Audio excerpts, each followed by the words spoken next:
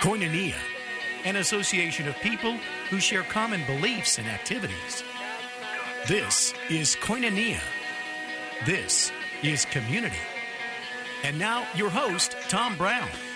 Well, welcome to Koinonia on Faith Talk 1360 KPXQ.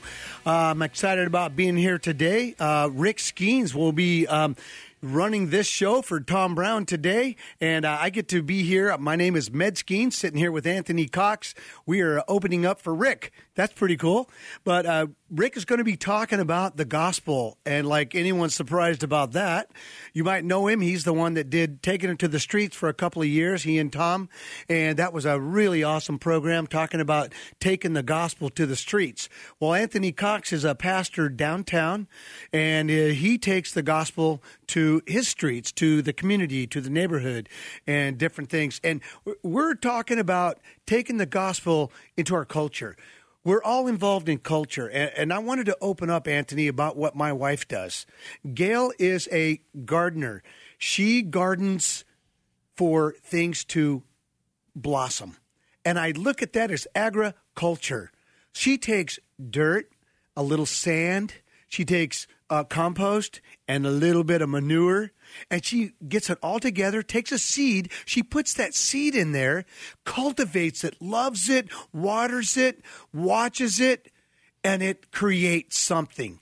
It's like she's involved in culture, agriculture, but we're also involved in culture. And as I heard that illustration from Tim Keller, it reminded me of who we are as a church, as a believer in our culture.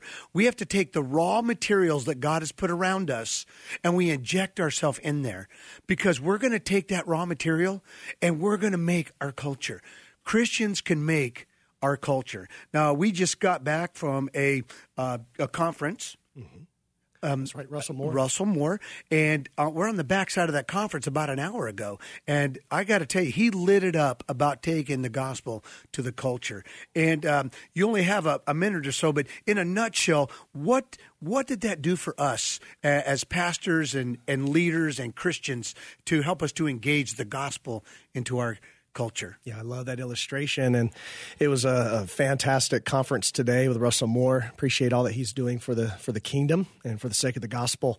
One of the big takeaways from today's luncheon was his emphasis on proclamation of the kingdom, proclamation of the gospel. The kingdom is radically different than the cultural around us, though, like raw materials, there are values that are intrinsically in every culture, because everywhere you have people, you have the image of God, right? People are made in the image of God. So there's many values that we do share, but yet there's, even though we can resonate with our culture, there's certain values that we don't share that have been mixed up and messed up because of fallenness of mankind. And so that allows us to not only resonate, but also defy the culture by who we are. The kingdom is unique and distinct from the world. And this is the message that we proclaim primarily to the world is the gospel. And the gospel itself is that distinctiveness. You know what I like about what you're saying is you're not saying, you know what, we're believers, they're not, let's build a wall. We're not going to mess with them. No, we're saying, you know what, we are believers, and we're going to engage in these people because God created people. He created all of us. And you know what, we don't know who God is going to save. We do not know who's going to be the child of God. I remember Russell Moore saying, you know what? That guy in the drug tank might be the next evangelist that overtakes this community. So we're going to come back after this break, and we're going to talk about the gospel in our culture. You are listening to Koinonia on Faith Talk 1360 KPXQ. We'll be right back.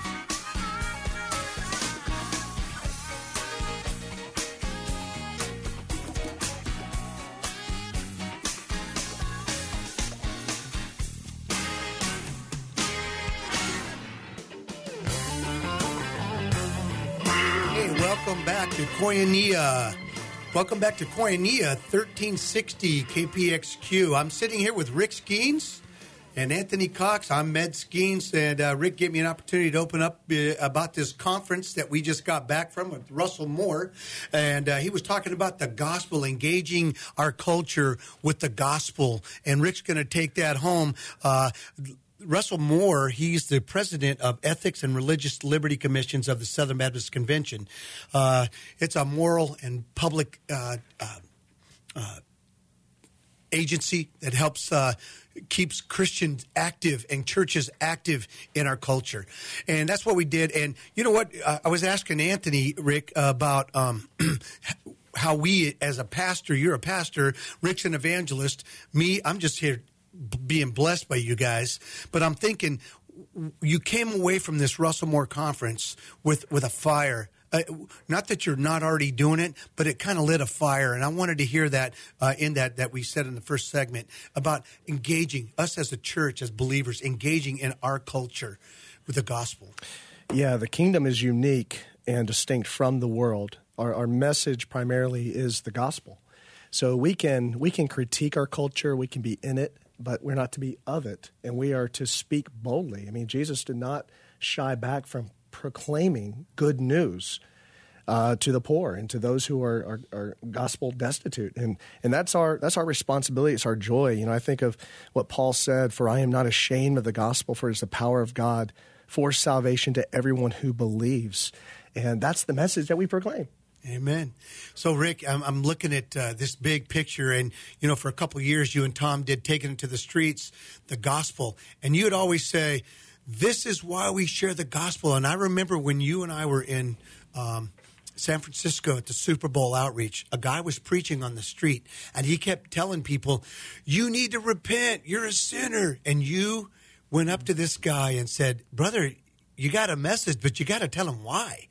And you proceeded to help this young kid. And I thought he was going to be hard back at you, but he actually broke. And he hugged you and said, man, brother, thanks for sharing that good news. Because he saw that you were engaging with what he was doing, but yet on a different level of saying, you know what? Mm-hmm. The gospel is worth saying why. And you said to go out and share the gospel. And why do we do that, Rick? I'm going to let you just take this thing and run with it. Yeah, it was easy when you have Scripture to back it up. It's hard to argue with Scripture. So with the young man, I easily just asked him to grab his Bible real quick, and we went to Luke 24, verse 47, and it's Luke's account of the Great Commission. Everybody usually hears Matthew's account, which is, go make disciples of all nations, baptizing them. But Luke he has an account of the same Great Commission, but he has a little bit more detail in what it would look like to go out and make disciples. And he says in Luke 24:47 that Jesus asked the disciples and us that we would go out and preach repentance for the forgiveness of sins in his name to all nations. And the word there is to proclaim, and it's actually a word that means engaging people in public. It's something of great importance. So so that was what I was able to help this guy see, that yeah, it is very biblical to ask people to repent. But according to Luke 24:47, we need to let them know why. Repentance for and forgiveness of sins. And so I had some examples in Acts 2:38, Acts 3:19, Acts 5:31, where we see Peter doing that exact thing. He tells them, repent for the forgiveness of sins. Another way he says it, he says, repent so that your sins may be blotted out. And so it doesn't have to be those exact words, but the point is that Peter was doing what the Lord asked him to do because he believed what Jesus said, that's what people need to hear. And you know what, Rick? It almost gives me confidence. Like, you know what? These people, we really need to hear this because this is good news. This is the gospel, that we can have our sins forgiven. And you know what? If we didn't recognize we had sin, that news would be nothing. But it's good news because, yeah, we do. We recognize that we're sinners. We recognize we need the King. And the good news is he's here, and he's offering forgiveness of our sin. Right, and a lot of times that opens the door to talk to somebody about sin and why do we need to be forgiven. And then you start to find out what lies people believe, because I that's been the greatest challenge in my life is as I don't want to talk too much when I don't need to, and I need to listen more. And so the challenge the Lord has put in my heart is, as I'm talking, engaging people with the gospel, listen to what really is the lie they believe. Because if you're sitting there pounding the law over their head, and they just think that grace can't cover their sins, that God won't forgive them, then what the lie they believe is that the cross didn't do enough work. Where most people, the lie they believe is they're a good person. So we have all the answers. We have the truth that helps destroy all these lies and arguments that are creating strongholds in people. We see John the Baptist doing the same thing in Luke 1. It's even prophesied that he will give knowledge of salvation to his people in the forgiveness of their sins. That's in Luke 1. It's prophesying about John the Baptist. And then in John 3, it specifically says that John preached a baptism of repentance for the forgiveness of sins, and he preached the same message. So that was a fun exercise with my buddy, and he's actually going to be he's from Vegas. He's going to be coming out to Phoenix, and we're going to join up with them. So I got a friend out of the deal, but I had nothing to lose because Scripture was what I was basing my conversation on, and that's what I want to encourage all of us to do as you're talking to people in your life, your family members, your neighbors, your coworkers. Just have us pray through Scripture, and use Scripture to lead your conversation. And if you're explaining Scripture to them, you can't go wrong. And that's a lie that a lot of us believe. Sometimes I'm going to say the wrong thing, or I don't know what to say, and that's why we want to encourage you guys to stick to Scripture. And so that's why we also did that whole series through the gospel, the book of Acts, for 2 years. We went through 60 different examples in Acts of where we saw how the Holy Spirit led the disciples to engage people.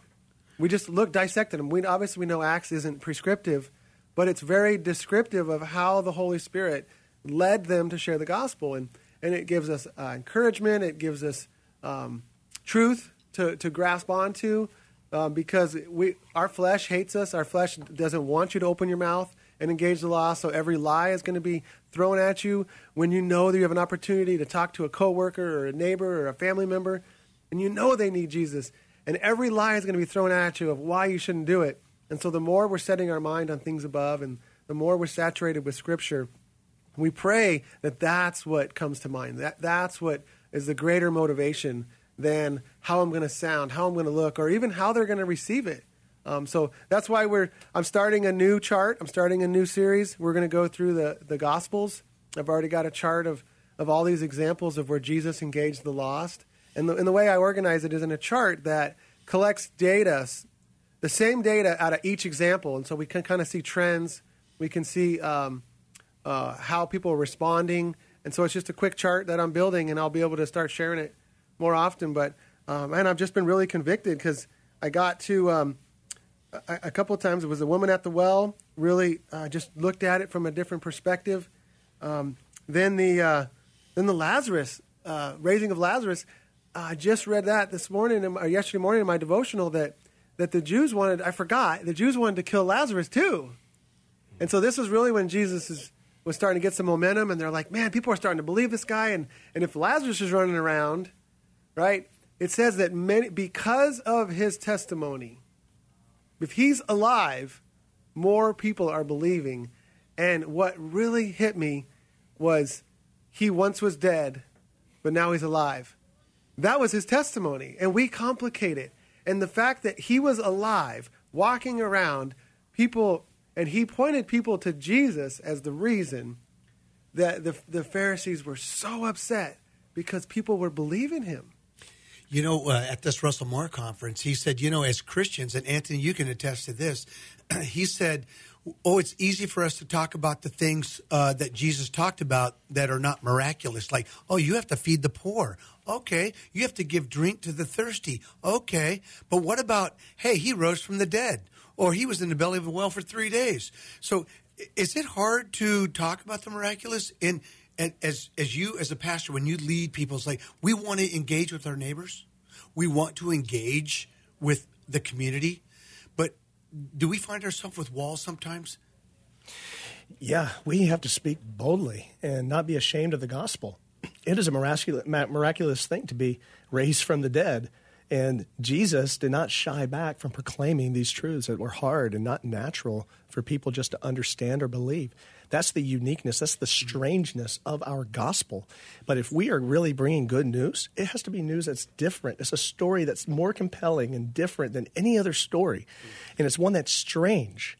But it's in this strangeness that the power of the gospel will just transform lives. And, the Word of God never returns void.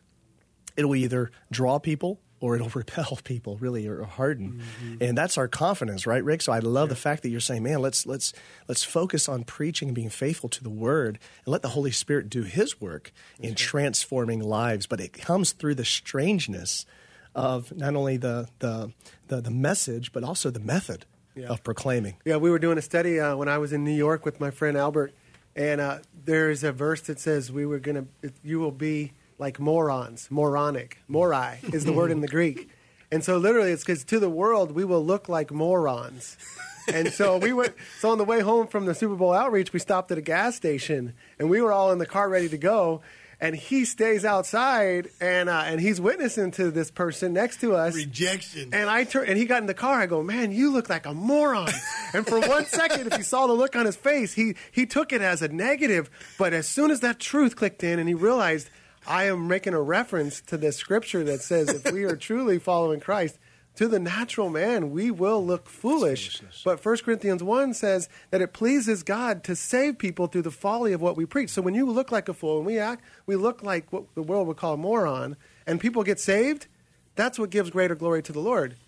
So one of the other ways is with tracts, is a lot of times you'll get the most craziest responses of just handing somebody a tract. I got to hand one to one of my employees today. He hadn't been around in a while, and he came back. And so I handed him one, and he just looked at it like, that's strange. But when we come back, we're gonna have a friend come that's gonna call in, and you're gonna hear one of the most amazing testimonies of how God saved this man, because we talk about it all the time, the power of the gospel, just the power of the gospel, and however we can get it out, it doesn't matter. The method doesn't matter. It's the message that saves, even if it's on a piece of paper or you're yelling it from a rooftop. So we honestly have to believe the power is in the gospel. So stay tuned with us, because when we come back, you're going to hear a really amazing testimony of a friend of mine named Elvis.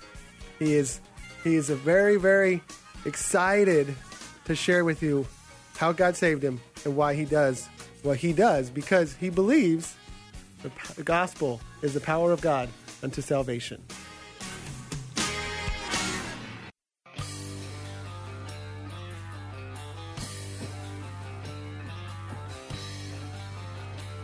Hello, welcome back to Koinonia on Faith Talk 1360 KPXQ. I'm Rick Skeens, filling in for Tom Brown today, and we're talking about taking it to the streets. We're talking about passing out gospel tracts. We're talking about how powerful the gospel is all by itself, and that's why Paul says in Romans 1:16, I am not ashamed of the gospel of Christ, because it is the power of God unto salvation for those who believe. And later in the chapter, he says, and how can they believe unless they've heard? And how can they hear unless somebody shares it with them? So we can share the gospel verbally. We can share the gospel with our lives. We can't separate the two. You don't just live the gospel and not share it. You don't just share the gospel and not live it. But the gospel by itself is powerful enough to save somebody. That's why Paul is excited, even if people are sharing the gospel in pretext, he says. He says, I don't care how their motivation, the fact that they're sharing the gospel, I rejoice.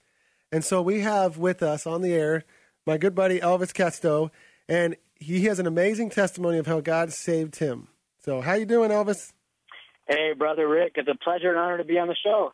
Great. Well, we've been for years talking about taking the gospel to the streets, sharing the gospel with our coworkers, our neighbors, our family members, living the gospel out.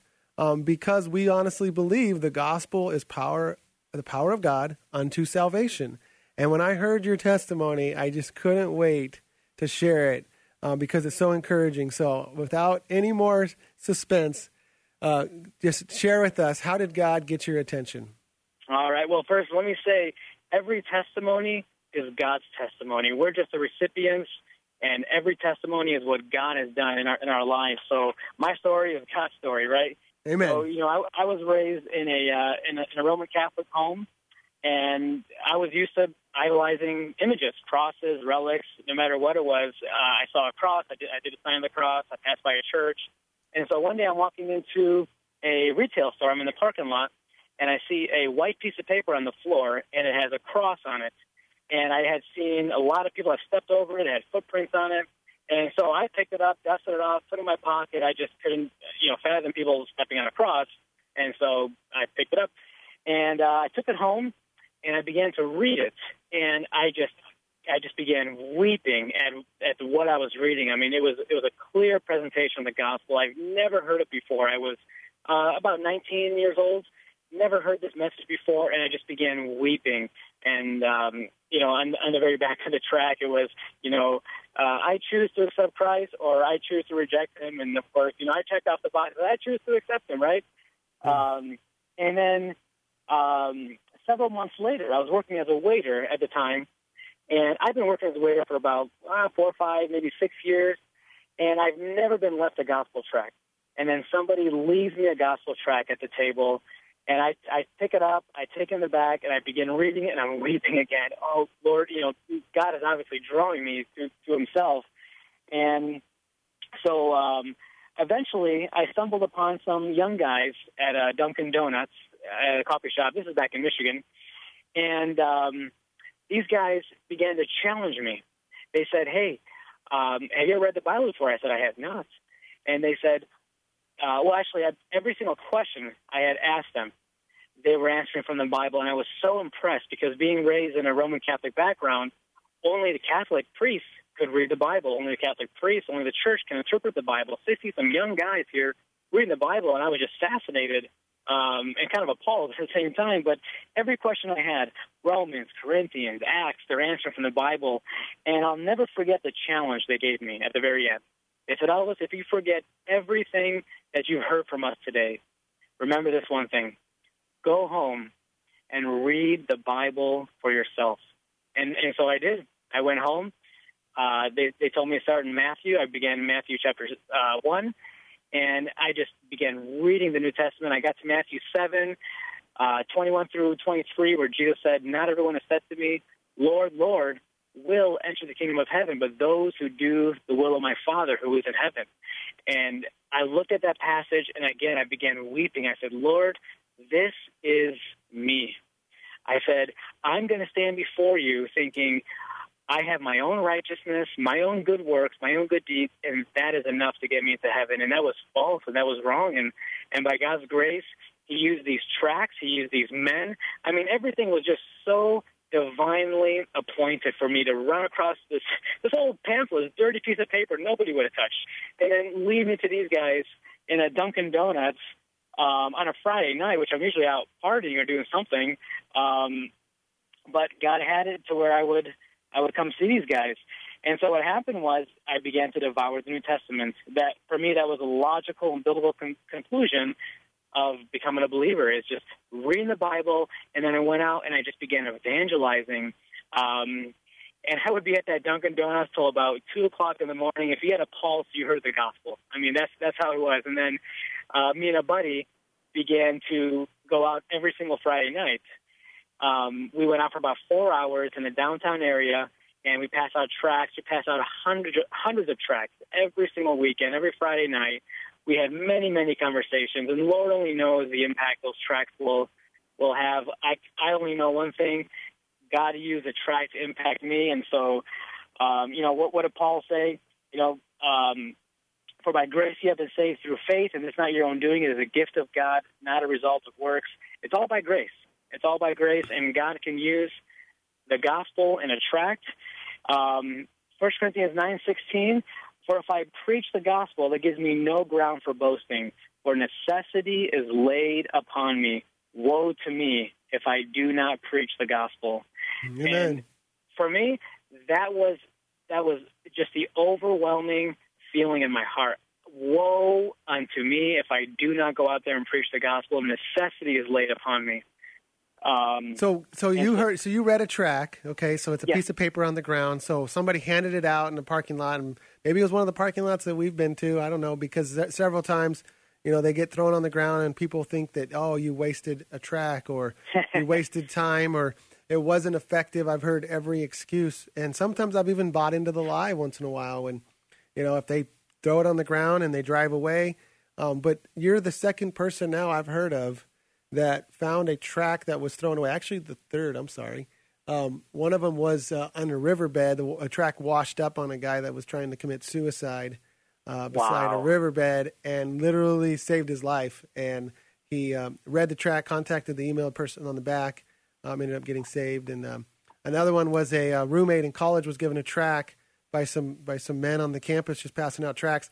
The kid brought it back to his room, threw it away, and the roommate saw the track and picked it up and read it, got saved, became a pastor. And so I've heard the pastor's testimony before. So you picked up a piece of paper because of a false religious belief of that cross is in and of itself. This is an idol, right? It's sacred. So God used something foolishness of the world to draw you into a gospel message, and the gospel gripped you. What are some specific things you remember that was presented on the back of that on the card? The gospel. I believe it was the Romans Road. They went through Romans 3:23, Romans 6:23, Romans, I think it's 9 or 10:19, and so it was the Romans Road. You're a sinner. Here's what Christ has done to redeem you, and I believe that was what resonated with me because all this time, I didn't realize. I mean, of course, most people will say, "Oh, we're a sinner," but we don't realize what our sin has actually done. Our sin put Christ on the cross. Our sin will condemn us to a place called hell for eternity. And the thing is, when you don't know the gospel, you don't know the Bible, you have your understanding of life, of salvation is God is going to judge me based on my works. And my friend at church always said, there's two religions in the world, that of works and that of grace. And every religion outside of Christianity says we do something to activate our salvation. But Christianity says Christ is the only one that can save us. And also that's good news, Elvis. John, what is that? That's good news. Yes, it is very good news. And and I realized that John 6:44, he said, "No man can come to me unless the Father who sent me draws him, and I will raise him up on the last day." Amen. Now, that is comfort, brother. You know why? Because when you're going out there, you're passing out tracts, you're talking to people, it is nothing of me. If you recall what Paul said, 1 Corinthians 2:1-2, he said, "And I, when I came to you, brothers, did not come proclaiming to you the testimony of God with lofty speech or wisdom, for I decided to know nothing among you except Jesus Christ and him crucified."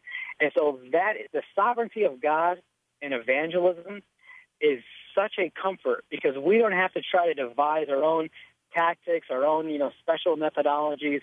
We go out there and we faithfully proclaim the gospel. And God's promise is that there's a sheep out there and that sheep hears the voice of the shepherd. That sheep will come through the shepherd. All our job is proclaim the gospel, whether it's a track or whether it's verbal, but that's our job. And so that's the comfort we have. Amen. It does. It takes the pressure off when you realize that you're just a messenger. Amen. You're sharing a message by which people will be saved. I mean, Cornelius was praying, and an angel came to him and said, "Hey, there's a man named Peter coming to your house. Listen to him. He's going to share a message to you by which you and your family will be saved." I mean, that's to me is the greatest picture of the job of a messenger, or some people call it like the mailman. I deliver the mail. Yeah, I deliver bills, bad news. I deliver good news. I deliver checks. But we deliver mail, and that's our job. And if they want to receive it, great. It's all of heaven rejoices. I want them to receive it, but we're told they're not going to. They're going to hate us because they hated him, and that they're not going to have understanding because they're blinded by their sin, the God of this world, the distraction. So you're right. Any way we can, we want to get the gospel out. And I'm just encouraged by your testimony because how often do you hear, hey, I picked up a track, I read it, and I was convicted? Because most of the time, people aren't. And that's okay. But your story is what we hope for. That's the motivation for, like you said, the lost sheep. We're going to leave the 99. We're going to go after the one. So several times when I go out with my buddy Ray and Val, they keep reminding me, hey, we're just looking for the lost sheep. Just looking for the lost sheep. So, but thanks for calling in, Elvis. I'm very encouraged that you found a track off the ground. You read it. God brought you to conviction of your sin. It caused you to seek out God's plan for you and what he's trying to do. And then somebody was faithful to leave you a track at a restaurant. And we encourage that all the time. And I have tracts I can give out for free that even say thank you. And they're just written specifically for waiters and waitresses. So thank you for calling in, and thank you for being faithful minister of the gospel. So don't. And Rick, if I might add one more thing, just being a waiter. You got 20 seconds. Go for it. For all those listening, if you are going to leave a tract to a waiter, please leave a good tip. That's part of the gospel. That's right. Leave a good tip. And Christians are not known for their tipping. So let me just throw that out. Well, thank you, Elvis, for calling in, and we hope you guys are encouraged.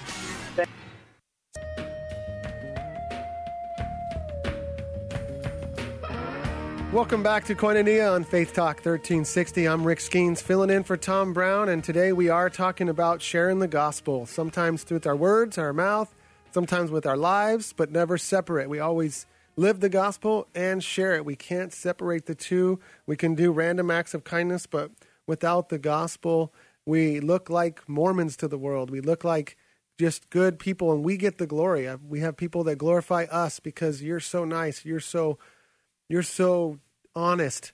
So we need to let them know who our Father is so that when they see our good works, as the Bible says, they will glorify our Father in heaven.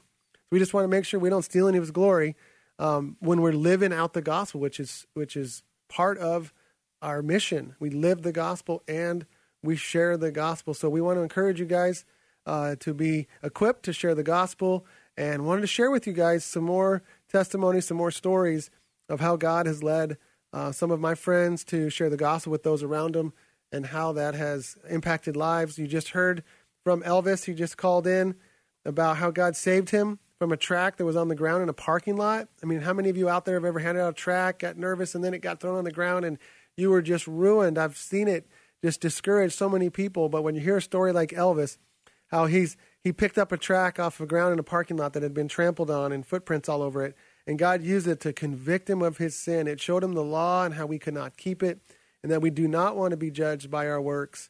We will all fall short. And he said that the tract showed him how the gospel is good news in the sense that we don't deserve it. It's all grace, and that it was all our righteousness was purchased by Christ on the cross, not earned by us and our works. And then he received another tract when he was working at a restaurant, and somebody left him a tract, and he put it in his pocket, went to the back room, and literally was in tears on his shift at work because he knew God was trying to get his attention. And his sin was brought to his attention, and he realized he was in need of a Savior, and he wasn't sure if he was saved. And at the same time, this is so encouraging that there were men eating at a restaurant one Friday night, and he happened to be there and saw these guys reading and studying their Bibles. And he asked them a couple questions, and these guys began to witness to him in public, in a restaurant on a Friday night. And that's how it led Elvis to his relationship with Christ and being discipled. So I want to encourage you guys that the gospel saves people. And I've got my friend Don Elwell on the phone, and he's going to also encourage us with how God uses him to in his work environment. Sometimes when you don't feel like you have a job of a pastor, an evangelist, but we're all called to be missionaries everywhere we go, everywhere we work. But I want to introduce you guys to Don Elwell. Thanks for calling in. How you doing, Don? I'm doing well. Thanks for having me. Yeah, he's in town from Oregon, so we have to be nice to him. He's coming down and enjoying our weather. Enjoying the sunshine. Yeah. Well, Don and I go way back. We were in college together just a couple years ago, right? Yeah, I'd say it's been a couple. Okay. But yeah, I remember I met him. He was just as excited about the gospel as I was, and I didn't know too many people in my life at the time. So we became really good friends really quick and having Bible studies in his apartment. And we would reach out to the neighbors and have them over for dinner and not only love on them, but also we were faithful to share the gospel with friends. And those are some memories that I'll cherish forever. But But lately, Don, what's been going on in Oregon, and how has God used the gospel? How have you seen the gospel change lives? Well, man, the Lord has been gracious. For 17 years, I taught math in a public high school. I've witnessed to several students. I've seen 3 of them personally get saved as a direct result of that. I've had countless students come back and share with me years later the impact. I remember I had a volleyball player once write me a letter 2 years after she graduated. She played 4 years for me. And she, in that letter, had written that when I first started playing volleyball for you, I was an atheist. And she goes, I'm writing this letter to let you know I'm saved because of Jesus Christ. Just absolutely amazing stories like that. And here recently, I have a young man his name is David. He's a Russian young man, and our paths crossed. I didn't have him in my class, but we met in the hall because I'd stand out at the door and greet all the students that are going by, saying hi, talking to them. And the conversation started with him asking me if I believed in evolution. And when I was direct in my answering to him that God created this world, he was blown away and said, I've been at this high school. This is now my 4th year, and I've never met a teacher like you. So that precipitated a long, drawn-out Bible study process. He had the goal and intention. He had some false ideas and false doctrine that he'd grown up with. It was a part of his culture. It was a part of his upbringing. And in that, it was that they were to keep a literal Sabbath and abstain from certain foods, according to the Old Testament. And there was very strong teaching along that line. And so we began to look into Scripture and share with him what God's Word said. In fact, I had made the comment to him, I'm not interested in what your pastor says. I'm not interested in what your mom, your dad, or anybody else. Let's look into the Word of God. As the Word says, let God be true and every man a liar. So was he trying to convert you? Is that one of his intentions? I'm sorry? Would you say he was trying to convert you? Yeah, he thought I was just, ignorant of the law of God and the fact that I was supposed to, stop doing everything at sundown on Friday night until sundown on Saturday night. Of course, I had to ask him questions like, what do they do in Alaska in the summer? Things like that where the sun's always up. But I would do that playfully, but then we would get into the meat of the Word and start to look. And I began to challenge him to examine God's Word. And so what happened, to paraphrase this, that we had multiple Bible studies during lunch at school in my classroom. And so he went on his own personal journey and spent a almost 8 months journey studying God's Word, praying, because that was my encouragement, to look to the Lord and see. And just last week, we got a text from him. He has unequivocally come to the realization that his salvation is in Jesus Christ alone.